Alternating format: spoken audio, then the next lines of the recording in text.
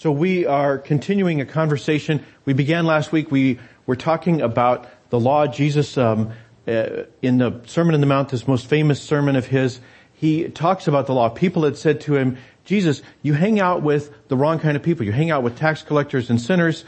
Are you soft on crime? Do you not like the law? And Jesus answered them. He said, no, the law is fine. The law is great. I came to fulfill the law. I didn't come to abolish it. He says the problem is not the law. The problem is us. The problem is people. And so Jesus says, the law is great. It's us people who are the problem. And then before we can even pause to kind of figure out what it is he means by that, and if you've got kind of concerns about that, let me encourage you to go back and look at last week's message online. But Jesus immediately launches into a series of illustrations. And the first one he begins is maybe the most puzzling of all. He has 6 illustrations, and the first one is about murder. And my guess is that none of you have murdered anyone. Maybe I'm wrong, but I'm hoping that the incidence of murder in this congregation is very small. And my guess is it was very small in the audience that was listening to Jesus preach that first sermon, that Sermon on the Mount. And I think it's just because murder is such a strange crime. It's such an intense crime. I don't know, how many of you saw in the news this week about the murder in Russia, Boris Nemtsov? Okay, a couple of hands. So, Boris Nemtsov, he was a critic of Vladimir Putin, and he was murdered in cold blood in what was described as a contract-style killing out in public. Not just in public, but as this picture shows, in sight of Red Square. That's St. Basil's Cathedral right behind him. And that's the crime scene right there where Boris Nemtsov was shot, just as plain as day, right out there in public. And so Vladimir Putin is on the case. He says he's not going to rest until the real killer's found. And if I was him, I might give advice to the investigators, telling them to look for someone who has a means and opportunity and motive, and that they might concentrate on looking for somebody who would benefit from the death of this critic. So maybe they'll eventually find maybe they will eventually find out who's behind it. I don't know. But the next picture shows Russians leaving flowers at the scene of the death. That was yesterday in Russia. And ambassadors from Europe went to the scene and so forth. So it's quite the cause in the news, particularly in the news in Europe, what's going on in Russia. But when I think about a murder like that, I think, who could do that? I just can't imagine getting to the place where you can say, my life would be simpler if that person was dead, and then you coldly plot out how to kill them, or you plot out how to have somebody else kill them. I can't get myself into that place. When I think about murder, I can imagine maybe some kind of a crime of passion, where you're blinded by rage for a moment. Somebody cuts you off in traffic, and then you chase after them, and you get into a car accident, and there's a vehicular homicide. I can maybe kind of imagine how you might get into that place, but I can't imagine just plotting out a murder and deciding to kill somebody. And that's why I find this so odd that Jesus would begin with this, which I'm hoping was true in the first century, and I'm hoping is true here. Most of us are like that. Most of us cannot get to that place where we say, I can't imagine committing a murder. And Jesus says, you've heard it said of old that you shall not commit murder, and whoever commits murder is liable to judgment. He says, the Old Testament law is good. There's nothing wrong with the law against murder, but I want to talk about something else. He says the Old Testament law is good. If you look at the Old Testament law, and if you think about it in the context of a lawless society, there was no law, this is the law. If you think of what would happen in a murder, imagine the Hatfields and the McCoys. What do you get? Somebody kills somebody else. You get a vendetta. You get a feud, back and forth, back and forth. People keep taking out members of the opposing clan, the opposing tribe, until nobody's left. And Jesus says that the law is good, because what the law said is it's not just between you Hatfields and McCoy. When there is a murder, society itself is the victim. And so society will solve the problem. It's not up to you the Hatfields or you, the McCoys, to sort this out. Society will. And so the law had all kinds of provisions. It said that you had to have a city of refuge. You could run away and hide, and they were not allowed to get revenge on you until society had a time to sort out who was at fault. And when they did, it couldn't simply be one person's word that said, I saw him and he was deliberately trying to kill that person. You had to have multiple witnesses that could all testify to agree that it was a deliberate act. There was even a rule that said you couldn't ransom your way out of it. That if the Hatfields were wealthy and the McCoys were poor, the Hatfields couldn't simply buy off the McCoys. They couldn't pay a ransom and let bygones be bygones. That even the poorest people in the society had recourse to the law. That they couldn't simply have to be forced to take whatever was handed to them. So there's nothing wrong, Jesus says, there's nothing wrong with the Old Testament law. The problem with the Old Testament law is it's like the police tape that you see at a crime scene. It says, do not go beyond this point. It says nothing at all about what's happening outside the crime scene. And Jesus says, that's what I want to talk about. I don't want to talk about what happens when you actually get to murder. He says, I want to talk about what happens well before you get to the place where you're talking about murder. He says, that is what is important. He says, when you are angry, when you call someone a fool, when you insult someone, Jesus says, I say to you that if you are angry with a brother or sister, you will be liable to judgment. If you insult a brother or sister, you will be liable to the council. If you say, you fool, you will be liable to the hell of fire. Jesus says, if you even insult someone, you're in trouble. And I think that's where a lot of us kind of put in the brakes. We say, look, I can't imagine committing murder, but now Jesus, suddenly you're talking to me. You're talking to me, Jesus, because I can imagine getting angry with someone. I can imagine calling someone a fool. I don't have to even imagine because I've done it. I did it earlier today, or I did it yesterday. I do this. You're talking to me, Jesus. And now I want to know, what's the big deal? What's the big deal, Jesus? Have you ever heard the phrase, sticks and stones, Jesus? Why don't you lighten up? What's the big deal? It's just words. Jesus would say, well, maybe it is words. But let me ask you this. There's a website, I think there's a picture of it. There's a website, and I've obscured the title so you can't go there. I don't want you going here. This is a bad thing. Do not do this. But what you can do is you can pay $9.99, and they will send anywhere in the world an envelope full of glitter.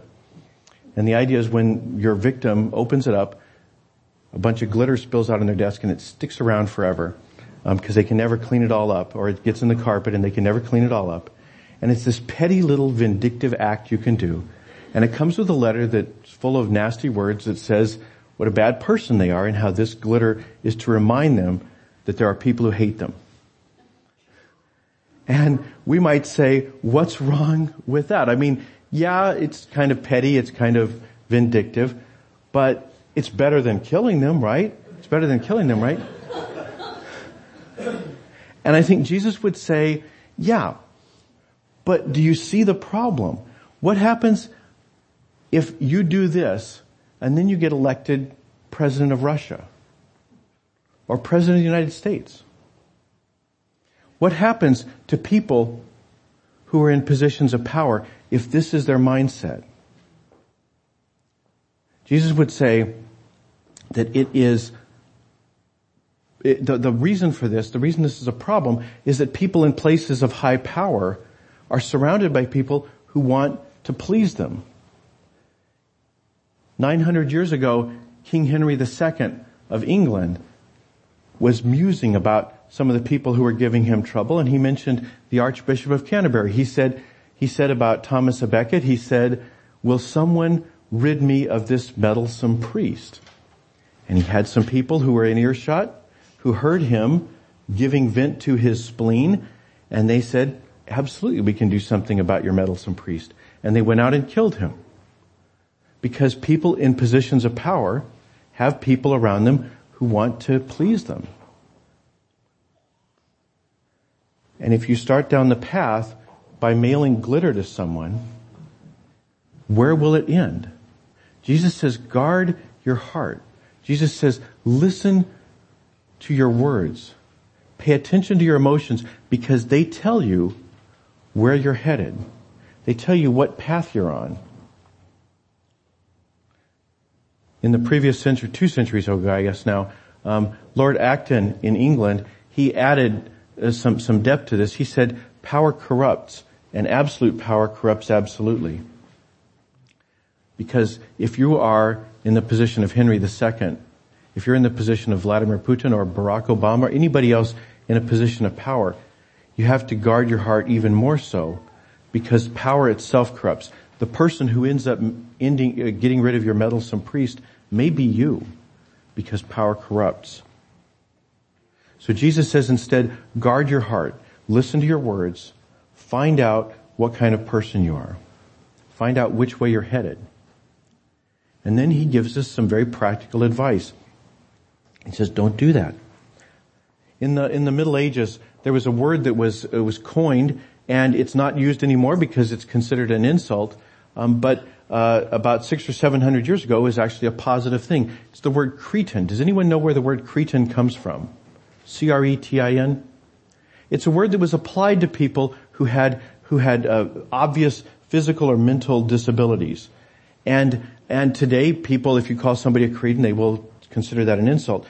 But 600 or 700 years ago, it was actually a positive thing because what it was a way of reminding yourself that this person was a Christian. That's what the word actually came from. It was developed from the word Christian. And what it meant was not that this person goes to church, not that this person believes in Jesus, but that Jesus gave his life for this person. So when you see someone who you might be tempted in those days to poke with a stick or throw a stone at, somebody who gave you the creeps, who made you think about bad things happening to you, what the word Cretan taught you is that Jesus died for that person. So substitute a different word. Instead of saying you're ugly or you're stupid, say you're a Christian. You're someone that Jesus died for. That's a great way of dealing with the problem. Change the temperature inside you by fiddling with that gauge that tells you what the temperature actually is.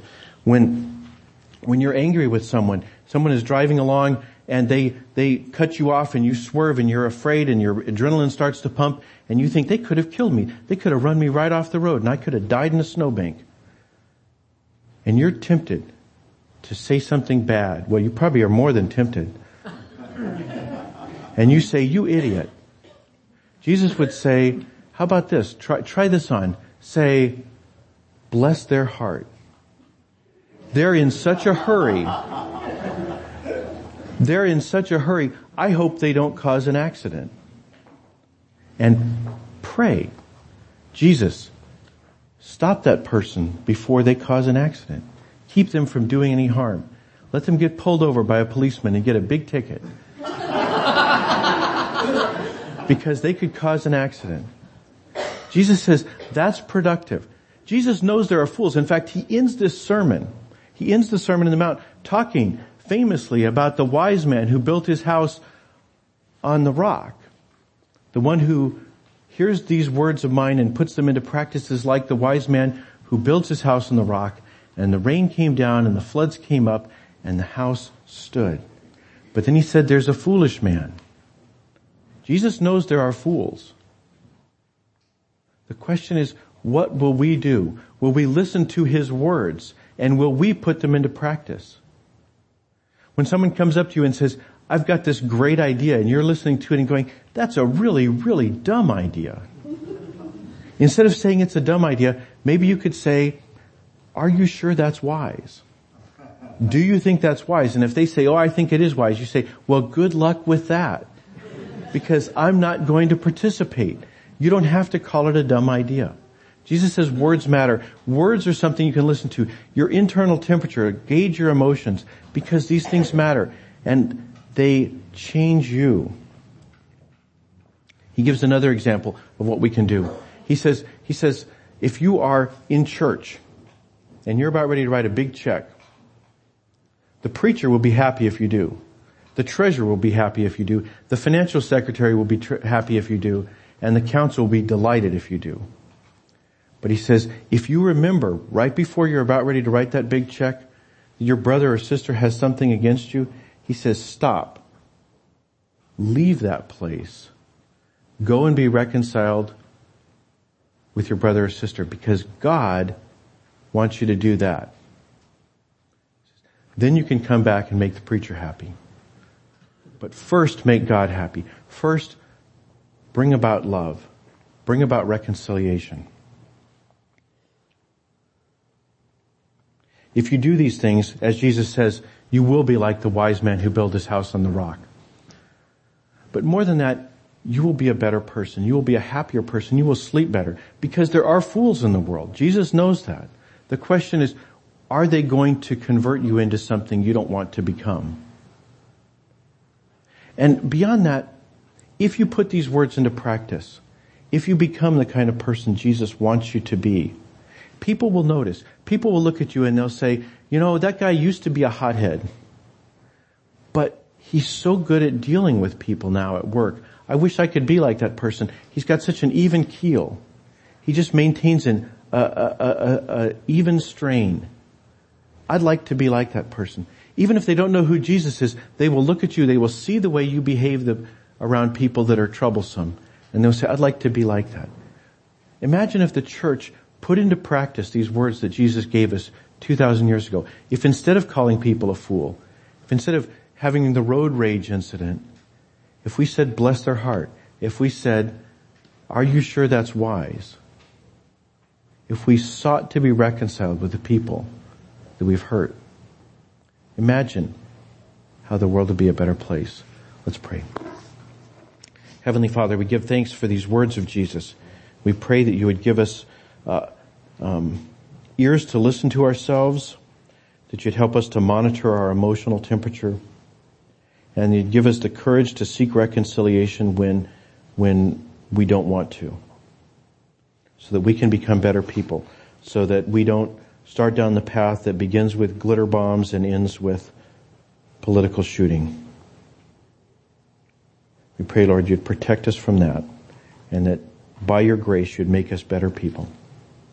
We pray this through Christ our Lord. Amen.